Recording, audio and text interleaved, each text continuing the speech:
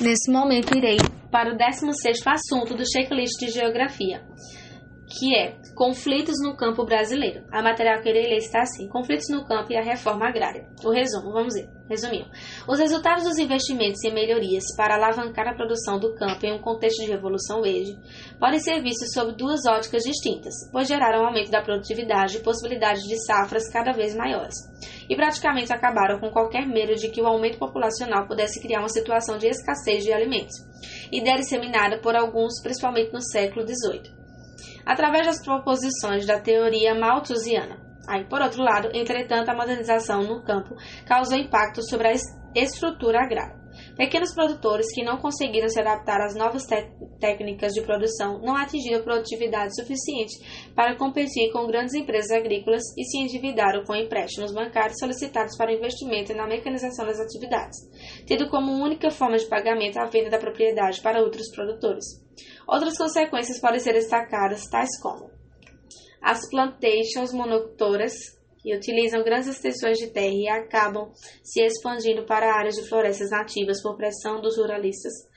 Isso reduz a biodiversidade e apresenta enormes riscos, já que uma praga ou a queda do preço do produto no mercado podem pôr a perder toda a cadeia produtiva regional. Além disso, há a possibilidade de falta de alimentos, que pode ocorrer devido à plantação de apenas um tipo de vegetal. Aumento dos latifúndios, devido a... Esse aqui é o que? Consequências podem ser destacadas, tá? A outra são 3 consequências. A primeira já disse, que é as plantações monocultoras, agora é o aumento dos latifúndios, certo? Devido ao aumento dos latifúndios devido à falta de competitividade dos pequenos agricultores, fazendo com que os mesmos tenham que vender as suas terras. A terceira consequência é a mecanização do campo e o aumento da tecnologia, que diminuíram drasticamente a utilização do trabalho humano, causando desemprego e o êxodo rural, obrigando o trabalhador a buscar emprego nas fábricas e serviços nos centros urbanos, aumentando a população nas periferias das grandes cidades, colocando essas pessoas em condições precárias e de praticamente exclusão social. É preciso destacar que, ao mesmo tempo que a Revolução Agrícola gerou o aumento da produtividade, todas essas novidades implantadas na produção agrícola trouxeram à tona diversas consequências, tais como os conflitos no campo. Grande parte dos conflitos no campo brasileiro decorrem da má distribuição de terras, em que poucos detêm grandes extensões de terras, enquanto muitos detêm pouca terra. Os grandes monopólios agrícolas permitiram o crescimento da economia brasileira, sempre puxando a balança comercial para cima, principalmente através das plantações de soja. No entanto, são reflexo das grandes desigualdades expressas no campo, principalmente pela existência de grandes porções de terras nas mãos de poucos, com índices que apontam 2,3% dos proprietários, concentrando 47,2% de toda a área disponível à agricultura no país. Outro aspecto a se destacar é que boa parte das terras são inutilizadas. 175,9 milhões, de um total de 400 milhões de hectares, são improdutivos no Brasil. Em relação a outras propriedades, percebe-se que nos últimos anos, os minifúndios caíram de 8,2% para 7,8% da área total de imóveis. As pequenas propriedades de 15,6% para 14,7% e as médias de 20% para 17,9%. As grandes propriedades foram de 56,1% para 59,6% da área total. Essas disparidades geram revolta nos trabalhadores pela diminuição da oferta de trabalho, possibilitando a formação de grupos articulados como o Movimento dos Trabalhadores Rurais Sem Terra, que é o MST, que reivindica a reforma agrária através da ocupação de latifúndios como forma de pressionar o governo a distribuir melhor as terras. O que ocorre em muitos casos é que as ocupações empreendidas pelo MST, que é o Movimento dos Trabalhadores Rurais Sem Terra, nem sempre são solucionadas pacificamente pelo Estado brasileiro, desencadeando assim conflitos no campo.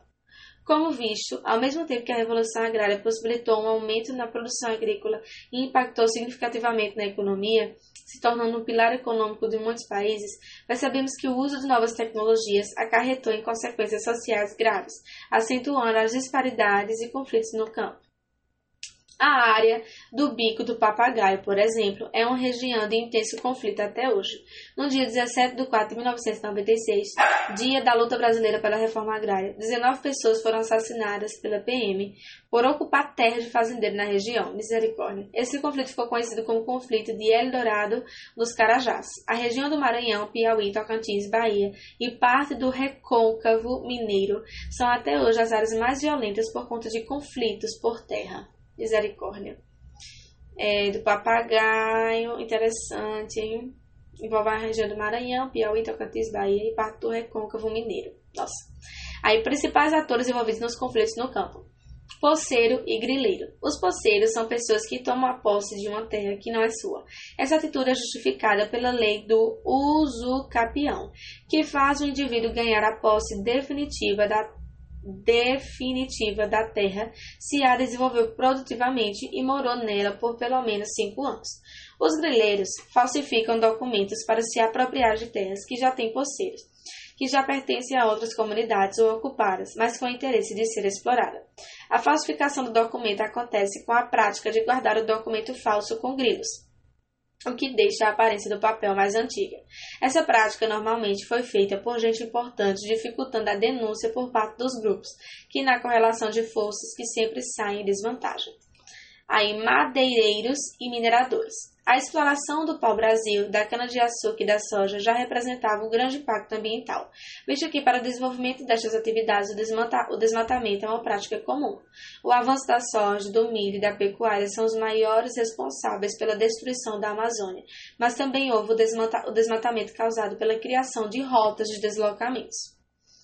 As famílias, quando trabalhavam com a soja, tinham um interesse indireto de que a agropecuária derrubasse a madeira e passam muitas vezes a ser extratoras de madeira legal e sustentável, podendo comercializar. A retirada deixa de ser a esmo e passa a ser planejada e controlada, e é melhor para as famílias, reduzindo os conflitos das pequenas famílias que trabalhavam com a soja. Outra questão é que, diferente da agricultura e da pecuária, atividades que podem ser adaptadas a vários espaços diferentes, a mineração só pode ocorrer onde o minério está. Isso faz com que as áreas que possuem minério sejam quase que automaticamente das mineradoras, gerando conflitos até com o agronegócio, não trazendo a população rival para dentro da mineradora. Essa prática comum até hoje no Brasil gera muitos impactos sociais e ambientais. Temos como exemplo Belo Monte e Mariana, onde o mercúrio polui fortemente o solo e as águas. Além disso, há esquemas de escravidão por dívida por meio dos gatos. Esses atores sociais são pessoas que chegam até famílias que não têm o mínimo, oferecendo emprego, levam para a Amazônia, paga a passagem de ônibus e a mudança da família, um pouco de comida prometendo trabalho. Mas quando a pessoa chega, é surpreendida com a notícia de que ele está devendo tudo que foi cedido para que ela trabalhasse no local.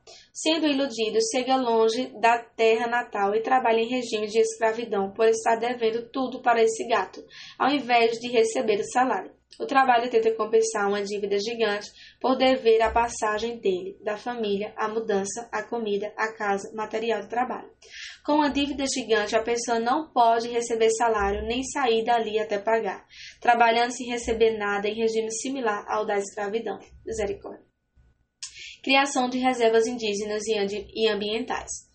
A Constituição de 88, dita Constituição Cidadã, visa o reconhecimento dos povos presentes no Brasil, numa maior política de inclusão com teórico respeito aos indígenas e quilombolas. O nosso país tem número razoável de reservas. 2% das terras são de reservas, sendo a região norte a que tem a maior concentração. A maior parte das reservas tem um contingente populacional pequeno em relação à sua área. Também por isso, a fiscalização das reservas é falha. Apesar da lei, os conflitos de interesse dos atores que querem usar as terras como agronegócio, madeireiras, tráfico internacional, etc., não permitem que a reserva se mantenha. Os dados mostram que houve mais desmatamento em áreas de reserva do que fora da Amazônia. O Código Florestal, aprovado em 2012, favoreceu a bancada ruralista e não os ambientalistas, transformando cada vez mais o espaço do campo num território hegemônico, violento e desigual. Então, é isso aí, né? Mas, continuando, o 16º assunto do checklist de geografia, iremos agora para conflitos por terras na Amazônia. o resumo, que é o resuminho, né? Vamos lá. A Amazônia, por meio do planejamento regional, sempre foi vista como a fronteira de recursos naturais do Brasil, representada pelas propostas a seguir. Vamos ver aqui essas 3 propostas. Projetos incentivados pela Sudão, que é voltados para a exploração da madeira e agropecuária. Projeto Grande Carajás, que é destinado à extração e exportação de minérios. E as usinas hidrelétricas que exploram o potencial hídrico dos rios. As políticas responsáveis por esse planejamento regional transformaram a Amazônia em um grande investimento de capital. Os grandes projetos e a construção de rodovias atraíram para a Amazônia grandes fluxos migratórios provenientes do Centro-Sul e do Nordeste. Essa conquista, entre aspas, da Amazônia desencadeou uma série de conflitos sociais envolvendo poceiros, grileiros, empresários, jagunços, empreiteiros e peões e indígenas. O resultado foi um grande número de mortos. Vamos ver aqui quais foram essas demandas, né? Aí, os poceiros são agricultores que cultivam pequenos lotes, geralmente há muitos anos, mas não possuem o título de propriedade da terra. Eles têm a posse da terra, mas não os documentos legais registrados em cartórios que garantem a sua propriedade. São vítimas de fazendeiros e empresas. Aí, segundo tópico aqui. Grileiros são agentes de grandes proprietários de terras que se apropriam ilegalmente de extensas porções de terras, mediante a falsificação de títulos de propriedade. Com a ajuda de capangas e jagunços, expulsam poceiros e índios das terras. As terras griladas, entre aspas, passam ao controle dos novos proprietários, entre aspas também. Aí, terceiro tópico. Empresários são pessoas ou empresas que adquirem enormes extensões de terra na Amazônia, algumas vezes com títulos de propriedade duvidosos.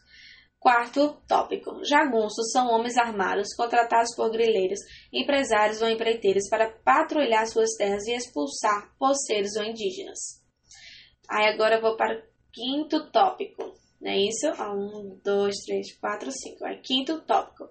Empreiteiros são pessoas que contratam os trabalhadores para as grandes fazendas. São também chamados de gatos, entre aspas, ou intermediários, tá? E o sexto tópico é peões são trabalhadores rurais recrutados pelos gatos, entre aspas. Que também os gatos são os empreiteiros, né? Ou intermediários. Aí, ó, ganham baixos salários, esses peões ganham baixos salários e muitas vezes trabalham sem carteira assinada, não se beneficiando dos direitos trabalhistas. Aí, eles se iludem com promessas de um enriquecimento que nunca acontece e ficam sempre devendo ao patrão, não podendo deixar o emprego. Aí, ó, as estradas, como o eixo de Belém-Brasília e a Transamazônica, atraíram poceiros e grileiros para a Amazônia Oriental. Aí, entra entre parênteses aí, bico do papagaio, que está entre aspas, o sul do Pará e o norte do Maranhão. Fecha parênteses. Aí, essas áreas se transformaram no principal foco de violência rural do Brasil, chamando a atenção de organizações de direitos humanos.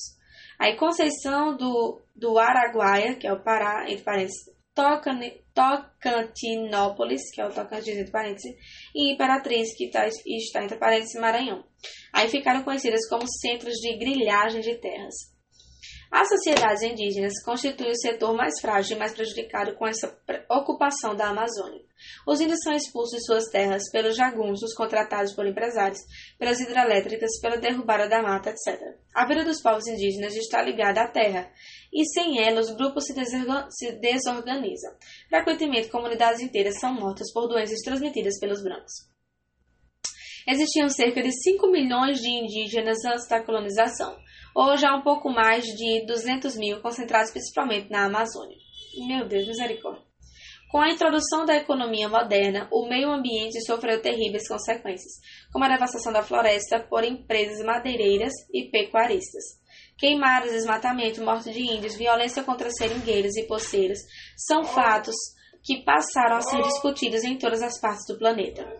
A destruição da Amazônia e os seus conflitos sociais passaram a ser condenados e o governo brasileiro passou a ter mais cuidado com a maior floresta equatorial do mundo. Amazônia, nossa que linda. A cada ano que passa, milhares de camponeses, que são poceiros e pequenos proprietários, são expulsos de suas terras. Eles tentam se organizar e resistir, mas são mortos durante conflitos armados. Os indígenas também são obrigados a sair das áreas que ocupam na Amazônia.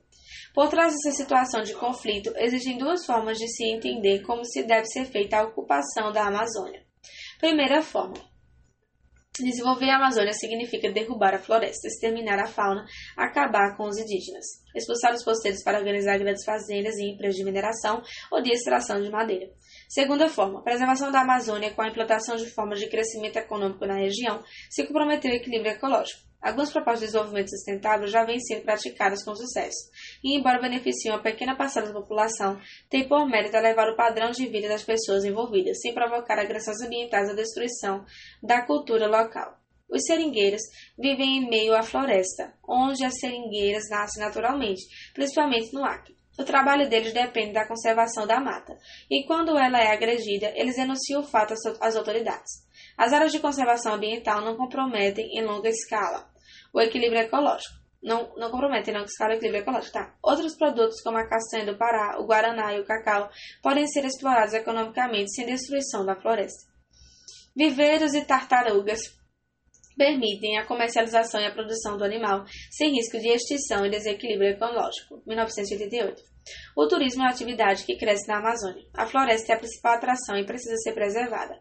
Recentemente, a pressão de organizações civis brasileiras e estrangeiras e a possibilidade de maior interferência no governo federal têm permitido ações mais efetivas no sentido de se ter uma gestão e fiscalização com preocupação quanto ao sistema natural amazônico, bem quanto aos povos tradicionais que aí vivem.